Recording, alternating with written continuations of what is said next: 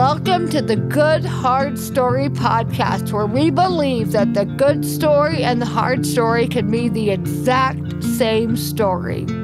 I'm Catherine Wolf, and I'm a stroke survivor, a speaker, an author, and co-founder of Hope Heals. Tune in here every week for conversations about wholeheartedly living in a good hard story. Join me in this joyful rebellion to the darkness where we discover the treasures hidden in our hurting. Friends, we are so grateful you are here today for the Good Hard Story podcast. What an absolute honor it is to have Dr. Esau McCaulley with us. This amazing reverend is a professor at Wheaton College in Wheaton, Illinois, which you may have heard of. And he's the author of many works, including Sharing in the Son's Inheritance. And his book, Reading While Black, African-American Biblical Interpretation as an Exercise in Hope, won numerous awards, including Christianity Today's Book of the Year several years ago, guys. I mean, he's big time. And his latest project, which he's going to share with us about today, is entitled How Far to the Promised Land? One family story of hope and survival in the American South. He is a contributing opinion writer for the New York Times. His writing has also appeared in places like The Atlantic, The Washington Post, and Christianity Today. He's married to his wife, Mandy, and has 4 children. So this guy is really amazing. And I'm a little shook you said yes. I feel kind of like, oh my goodness, I can't believe this moment is happening. And yet, Esau, I should start by telling you, I imagine on the outset, you would possibly, or one looking into our lives and stories, would not think we share a deep solidarity.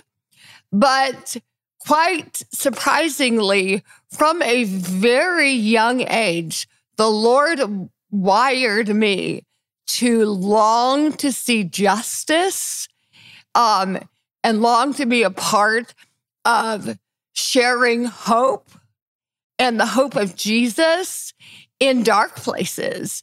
And unlike your story, which I'm sure you will share in part, I did not grow up in poverty in the American South as a Black man.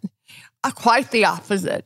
So I grew up as a very advantaged white girl in the Deep South and led a very different story throughout my life. And yet, here we are. And I'm very aware that what you are doing so beautifully, both as a New Testament scholar and thinker, sharing the hope of Jesus in context that so desperately needed, is actually a little bit similar to what my life looks like now. Yes, I grew up in the South as the son of a single mother. And I experienced racism and injustice. But one of the things, all of those things are true. But I was also, like every other human being, on a search for meaning and purpose. And anyone who's ever been on that search can understand and identify, even if they didn't have those exact same experiences. And like you said, even if you didn't experience the exact same, you couldn't experience the same racism and injustice, but you experienced in your life struggle. And I think that struggle and pain and the people who come out of the other side of that struggle and pain with our faith intact, I think that creates a kinship that we recognize in one another. Oh, I think it's almost like we've received comfort from the same source, which is the cross and the resurrection. And I think there's a family possible to be built around that cross. And maybe that's why we get along so well. Oh, I have chills at that word, because that's it. And, I don't think I had many tremendous struggles in my young life, but starting at age 26 and for the past 15 years, I've had very significant struggles. Yeah. And yet, I think what the Lord has really revealed to me is that what is most personal is actually most universal in each one of our stories. Yeah. That it is the same struggle, whatever the suffering looks like, and it is the same hope that is available. And I share with you, I think, this deep, it's hard to put words around exactly, but a deep desire to not just be the one who made it out alive, the one, the survivor, the hero. I struggle so much with guilt, survivor's guilt, honestly, of I'm the voice that gets to matter. Yeah. And I know you deal with this too. And I'd love for you to speak to it, because you so beautifully have. And I am with you that the ones who didn't make it out, their voices matter. And no one says that. I love that you say that. I love that, because that is true. Yeah. Well, in my book, How Far to the Promised Land, the original story, the impetus that begins the narrative is my father. He was a truck driver, and he left our family when I was much younger. And his departure had a tremendous impact on our family.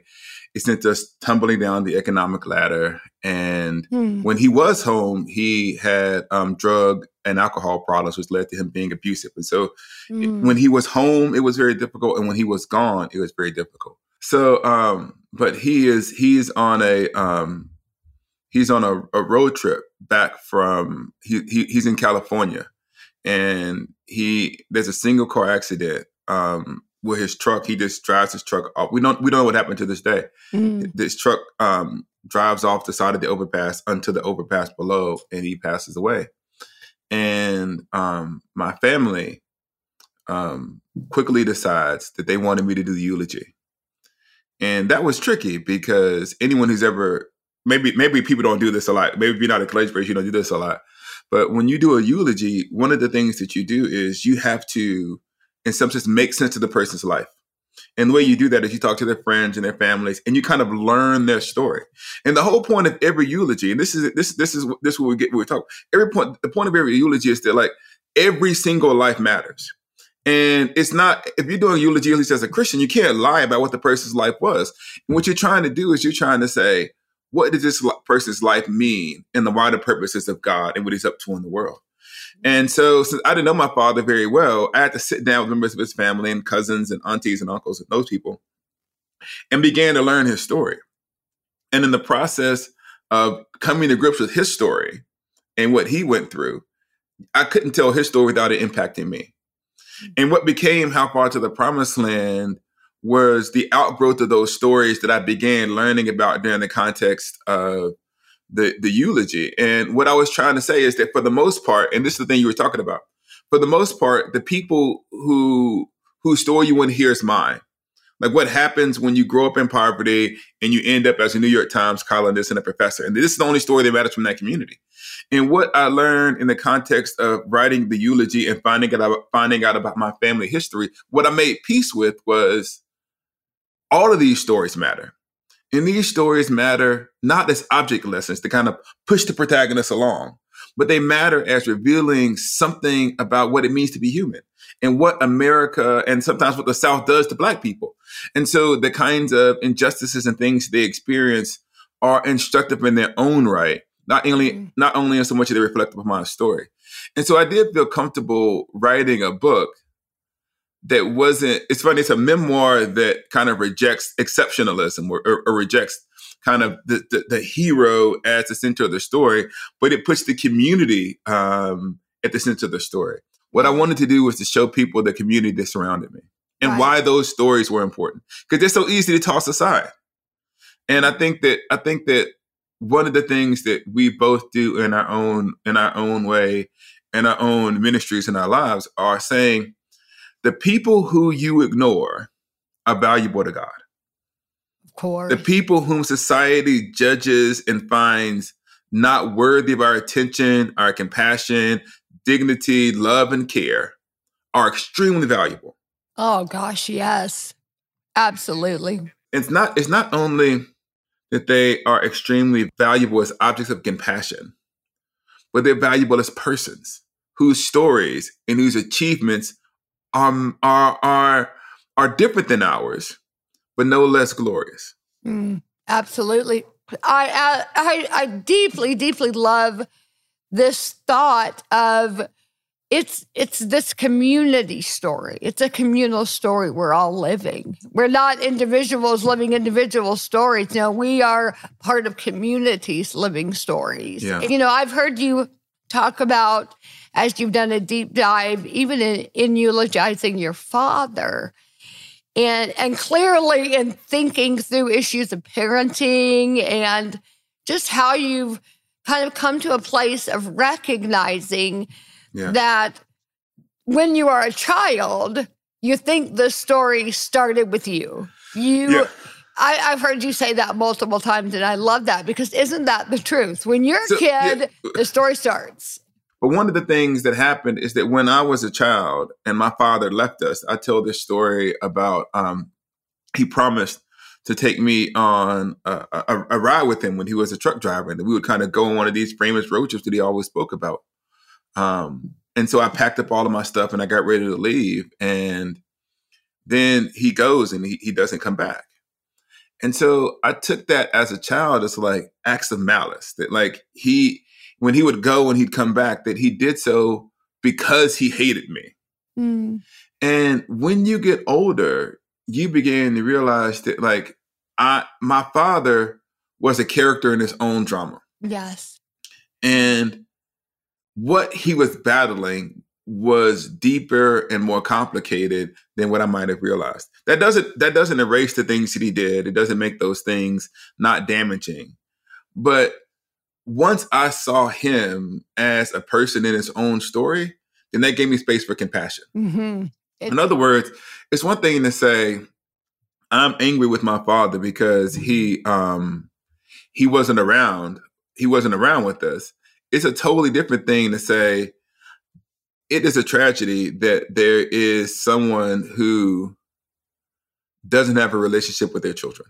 But I knew someone who wasn't my father, and they told me that. They came into my office and said, I don't have a relationship with my children. I would say, well, my hope for you is that you would find a way to reconcile. And so when I began to see my father, and this is what the eulogy does, the eulogy puts someone's life in context. When I began to see my father as someone who in large ways was shaped by things that happened before I was even born, it didn't erase those things that he did, but it gave me space for compassion. And I think that one of the hardest things to do, and this is hard because when you go up in a difficult context, you don't want someone to come into from the outside of that store and say, well, you should just forgive. It's easy to forgive. Well, some things it's hard to forgive. Some wounds don't heal easily. And sometimes people aren't in a place to receive that forgiveness, and re-engaging with difficult members of the family could lead you to receiving more trauma. So I don't say that like for everyone it's a simple matter of forgiveness. But what I could say is hopefully we get to the place where we can wish for them to become better versions of themselves. Right. And that's what I was eventually able to do. And I would love to know what led you to write the memoir, although you may have just told us, actually. Yeah. Yeah, I mean, part of it was we tend to only value the stories that we deem successful. Right. And I really wanted to say, no, there are stories that are beautiful, even if they don't end the way that we might write in like a fiction story.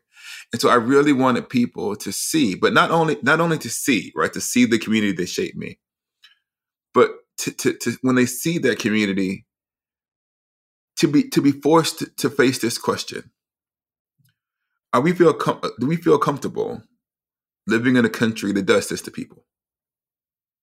I mean, we can make all kinds of arguments. We can pull out statistics, and we can have like a million political conversations, and those things can be done. We have biblical conversations. I wrote a whole book dealing with these kinds of issues, but I wasn't in the mood to necessarily argue with people about, this piece of data or that piece of data. That's been done in other places. What I really wanted to do is to see.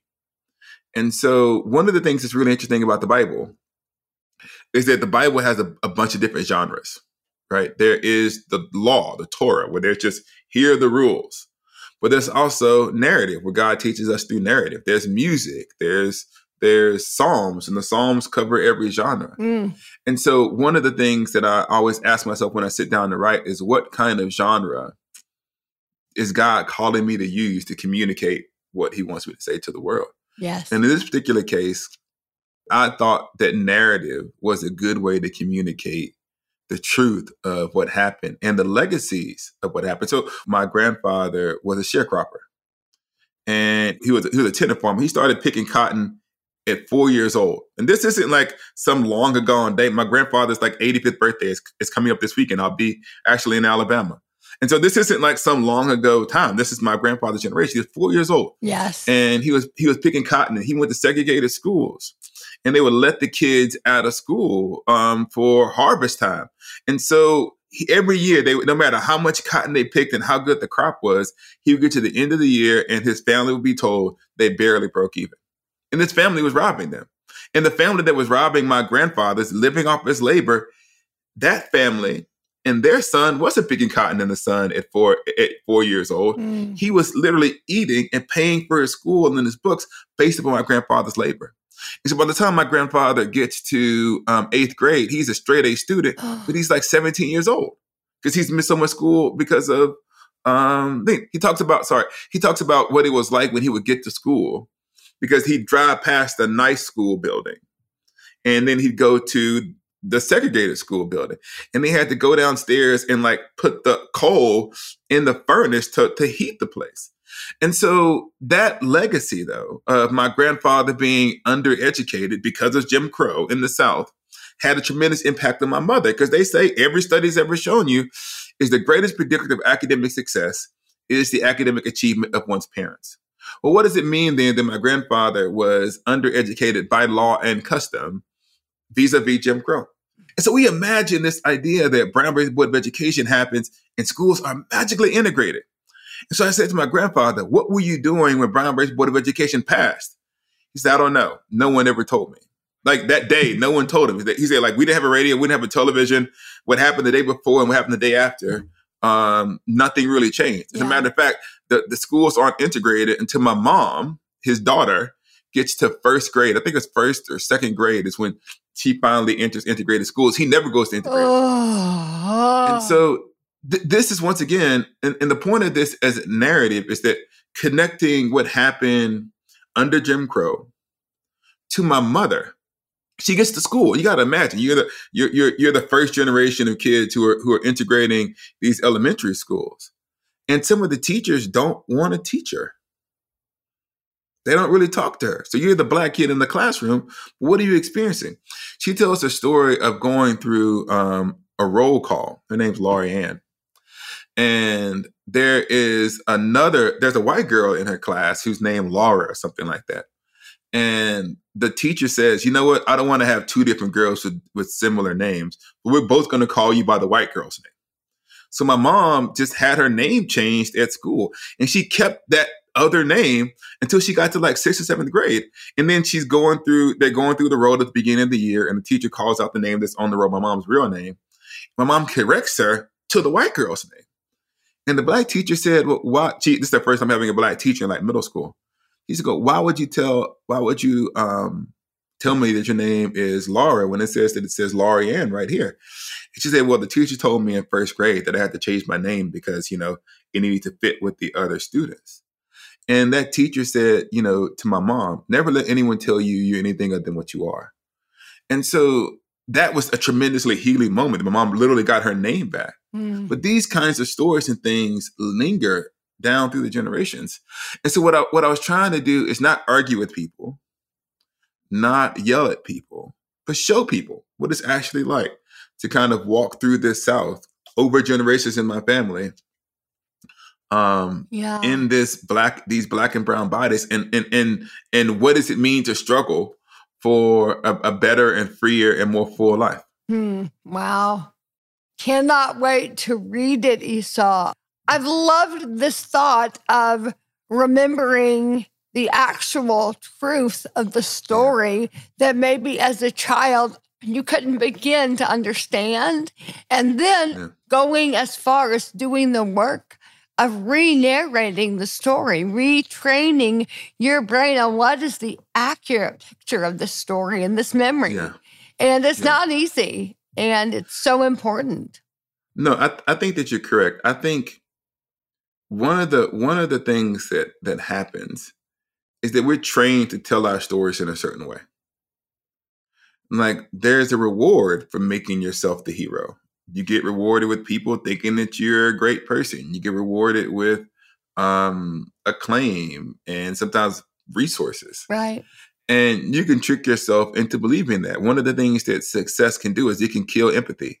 And you can start to believe the lie. You know what? I was special, and everyone who didn't get to where I got to failed because they deserved to fail. And so one of the stories, for example, I tell in the book is that what was special about me is that God was gracious towards me, and that I had time and space to find myself. And for me, then what I want to do is I want to try to create that same kind of opportunity of time and space. One of the things that we're so easily toss people aside. And we say that we know who they are. We know that they will only be what they've ever been. But this is the whole point of grace, right? The whole point of, like, you can have this radical encounter with God and your life can take a totally different path. And so what I want to suggest is we begin to look at the fruit of our accomplishments as manifestations of the grace of God. And we want to give God's grace the opportunity to do his work in the lives of others, which means that every single human life is precious because time is a gift. And as long as there's time, there's the opportunity for a plot twist. Oh, that is so good. Yes. And what I'm saying is that too many times Christians who believe in the resurrection of the dead, who believe in life everlasting, who believe in an powerful God, believe that people's stories are over. And we see someone and we write them off. And I kind of go, well, isn't the whole point that at any moment God can miraculously reorder someone's life? Listen, I think I heard that your mentor has been N.T. Wright, and that's one of the coolest things I've ever heard. I cannot believe that. N.T. Wright is, I don't even really have words. Like, his book, Surprised by Hope, like, changed me. And, I would love to hear, what's it like to be the mentee of N.T. Wright? Oh my gosh. So, but I would say, one of the reasons why I decided to study with N.T. Wright was his ability to combine rigorous scholarship that was well written with love for the church. And so I don't know if I've been able to emulate that, but I just thought that that was the context in which I wanted to do my PhD study. I think that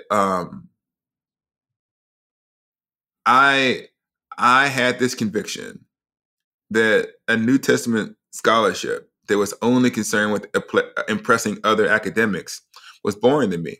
Because, and I'll explain to you why. Because when I was where I was in my neighborhood and in my city and in my community, it wasn't the New Testament scholars who were helping me. It was the mothers and deacons in the church. Right. It was the members of the congregation. It was my pastor and the people who were around me. Always. And so one of the things people might say, well, you're supposed to be a New Testament scholar. What are you doing writing memoirs? And I said, well, because my goal in life was never to impress y'all. My goal was to be of service to the community that shaped me. And so what N.T. Wright has done is, me and him are from totally different worlds, but he modeled a consistent return to the church and the people of God as the object of his literary focus. Now, he does more technical scholarship than I do, and I do a little bit more trade scholarship than he does. I don't know if I doubt you'll ever get N.T. Wright to do a memoir. That would be, Right. we'll see if we can get him to pull that off. Got it. But nonetheless, I think that studying with someone who cares about the church gave me permission to care about the church. And one of the things that makes me a little bit nervous about How Far to the Promised Land is whether or not people are going to allow me to write this kind of book, or they're going to say, "You're a New Testament scholar. You stick to doing Bible." So I've never been very good at doing what people said and sticking within one genre. I've kind of just written whatever was on my heart. I think that's so beautiful and important, Esau. I'm sitting here thinking in my own life, whether the value of teachings or the value of narrative resonated most deeply when I needed it most. And 100%. I mean, after the stroke, I inhaled every Beth Moore Bible study I could get my hands on, and every, fill in the blank book on this or that, and hope and grace and whatever.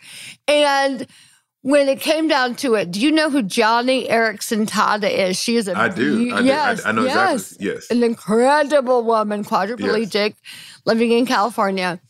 It was her work, her narrative book, her original book, Johnny. It was her YouTube videos that I would watch 8,000 times. And it was like her lived experience that moved me the most to now have this ministry that is, 1/1,000th the ministry of Johnny Erickson, but is somewhat similar.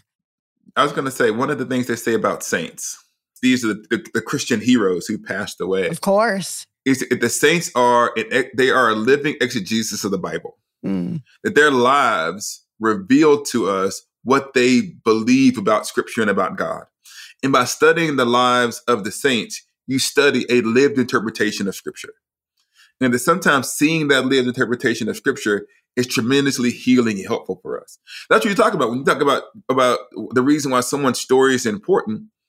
Because it's one thing to hear about, you should love your neighbor. You should, believe in God when things are difficult. Right. It's another thing to see that when the messy stuff of life kind of manifests itself. And so what you were talking about with what Joni did for you is that she exegeted the Bible in her life. Yes. And sometimes, and this is the reason why we need Christian, they talk about this in Hebrews. Since you're surrounded by such a great cloud of witnesses, let us run the race that is set before us. That's right. Looking to Jesus, the author and perfecter of our faith, who for the joy set before him, I won't go too far. But what I'm saying about that is the author of Hebrews is like, look around.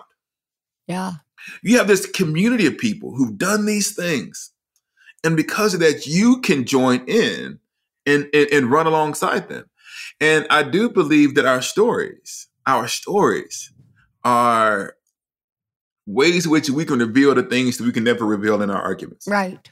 And one of the things that made me so excited about writing this book is that, yes, it deals with poverty.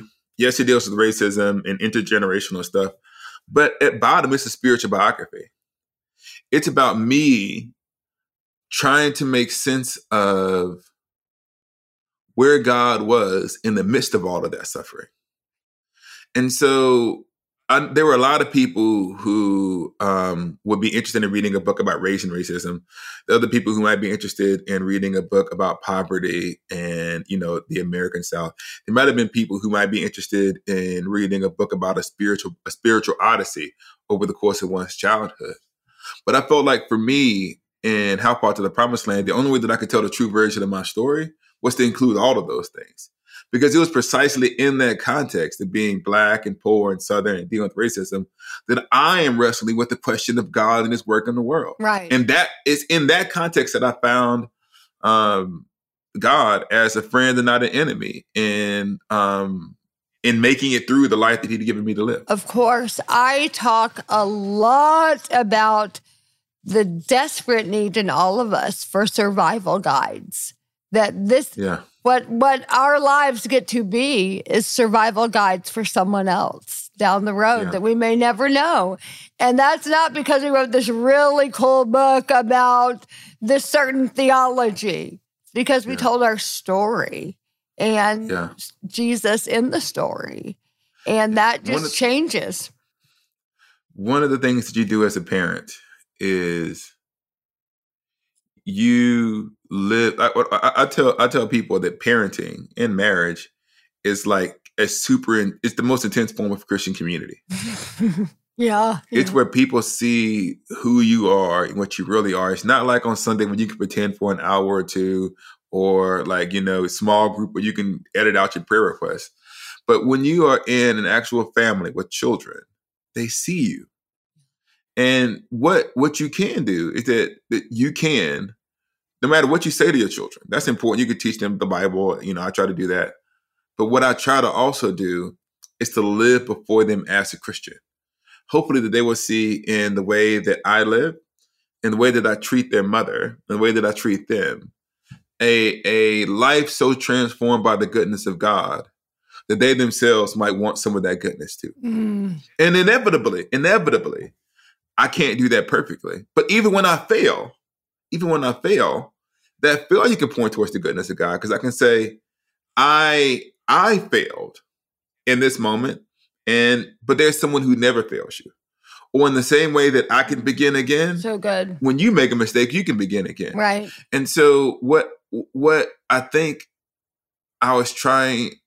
what we're trying to do as Christians then is to narrate the goodness of God through the lives that we live in front of people. Gosh, say that again. My goodness, that's a profound truth. As parents, that is what we are trying to do.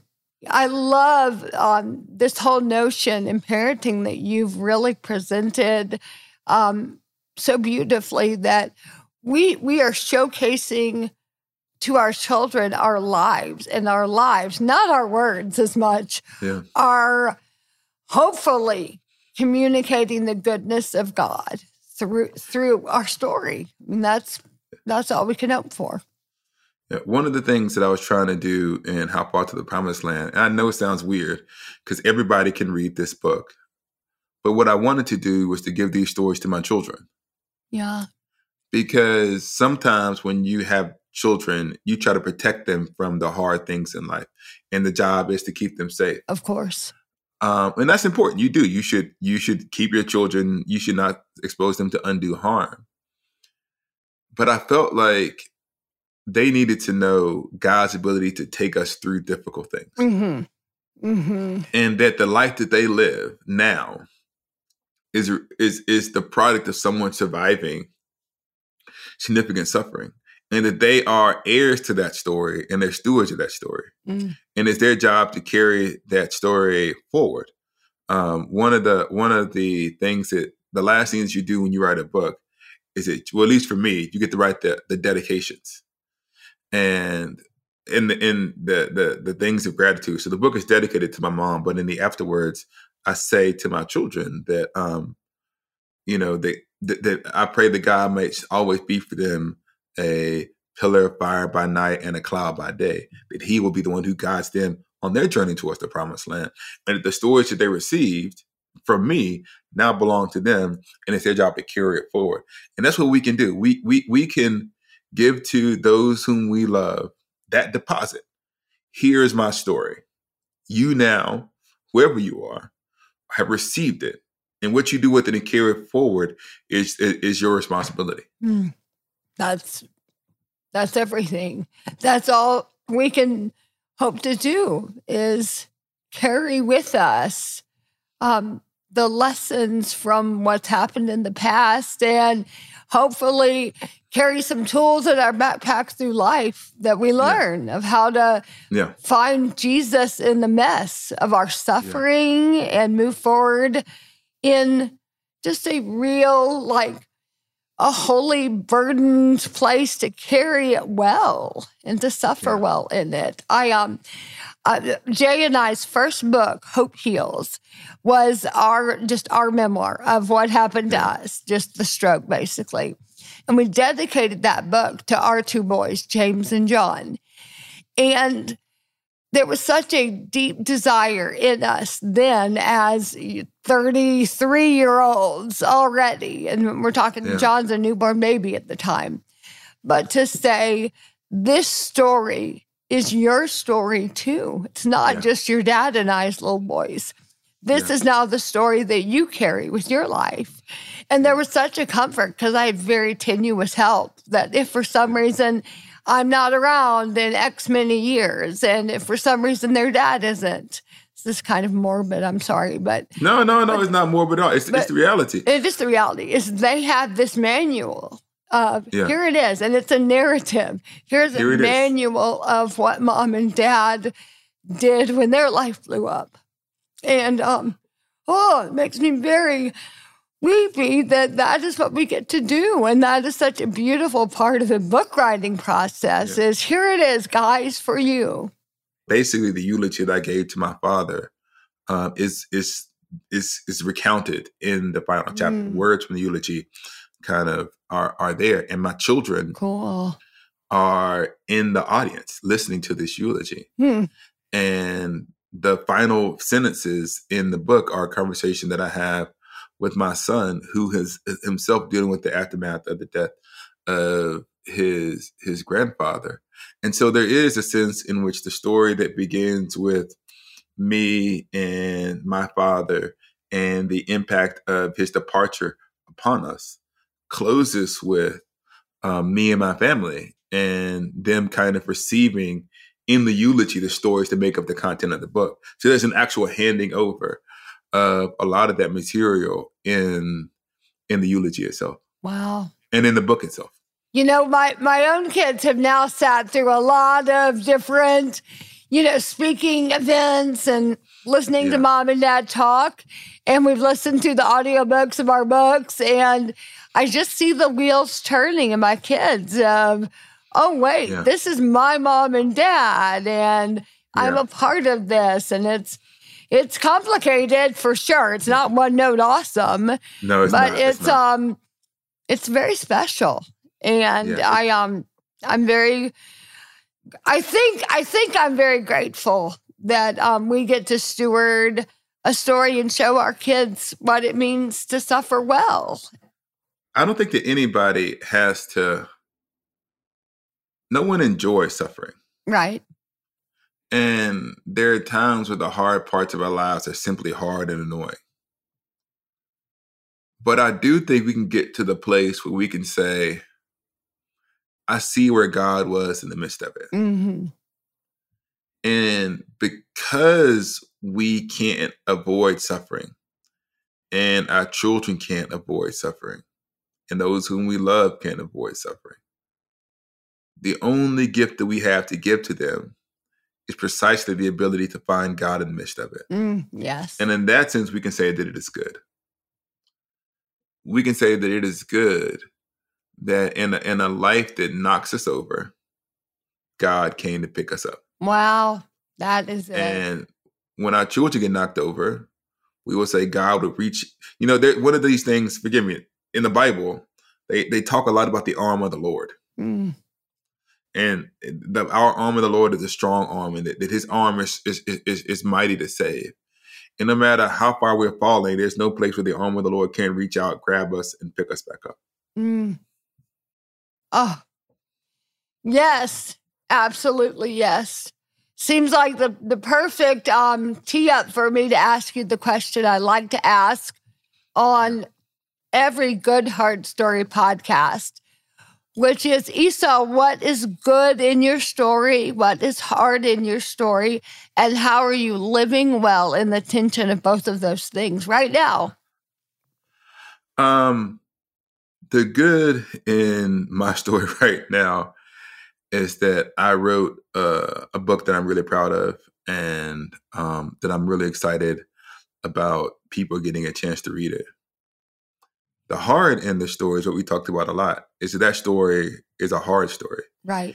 And I think that that telling that story requires a return to the most painful parts of your life. And that's hard, right? It costs something to recount a very difficult time for the benefit of others. It does. And so the hard part is that I now get for the next few months to talk about the hardest part of my life over and over again. And so that is both a challenge and a joy. Right. But it's never easy, right? Right. It's like you are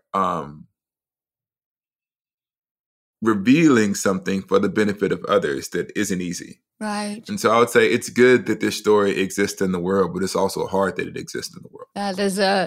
That is a true statement right there. And I got to tell you, to close this, just a small amount of encouragement in that. You know, I've been talking a lot about the worst thing that ever happened to me. Yes. A lot, to a lot of people, a lot of places. Yeah. And they say neurobiology teaches us that when you tell your story to an empathetic listener, it changes how you feel about your story. Your brain changes. Oh, look at this. You're rewiring my brain. Exactly. So you've helped me then, Catherine. You've helped my brain. Yeah, you're welcome. You are so welcome. And that's what people have been doing for me and people have been doing for you, is in telling your true story, you are helping change the way you feel about the story. Your brain is changing how you remember, how you internalize the trauma of the story. And that is our great hope. And that is what God does. He allows us. It's so perfectly communal. And so that cloud of witnesses around us, again, helping heal our brains from our trauma and sharing it. It's gold. So keep going in that, Esau. And I will pray for that good, hard thing you're going to be living through in the months to come, and pray you come out the other side with a deep rewiring of the story. Thank you. Thank you. I appreciate that. Thank you for joining us on the Good Hard Story podcast. To learn more about what we are doing, follow us on Instagram at Hope Heals. Check out all things Hope Heals at hopeheals.com. Don't forget to subscribe to this wherever you get podcasts, and please feel free to share this episode with somebody who needs to hear it. Good Hard Story Podcast is a production of Good Hard Story, LLC. It is produced by Leah Case and Mary Austin Hall. And I am your fearless and fabulous host, Catherine Wolf. Come back and join us every week, where we believe that the good story and the hard story can be the very same story. We are with you and for you, friend.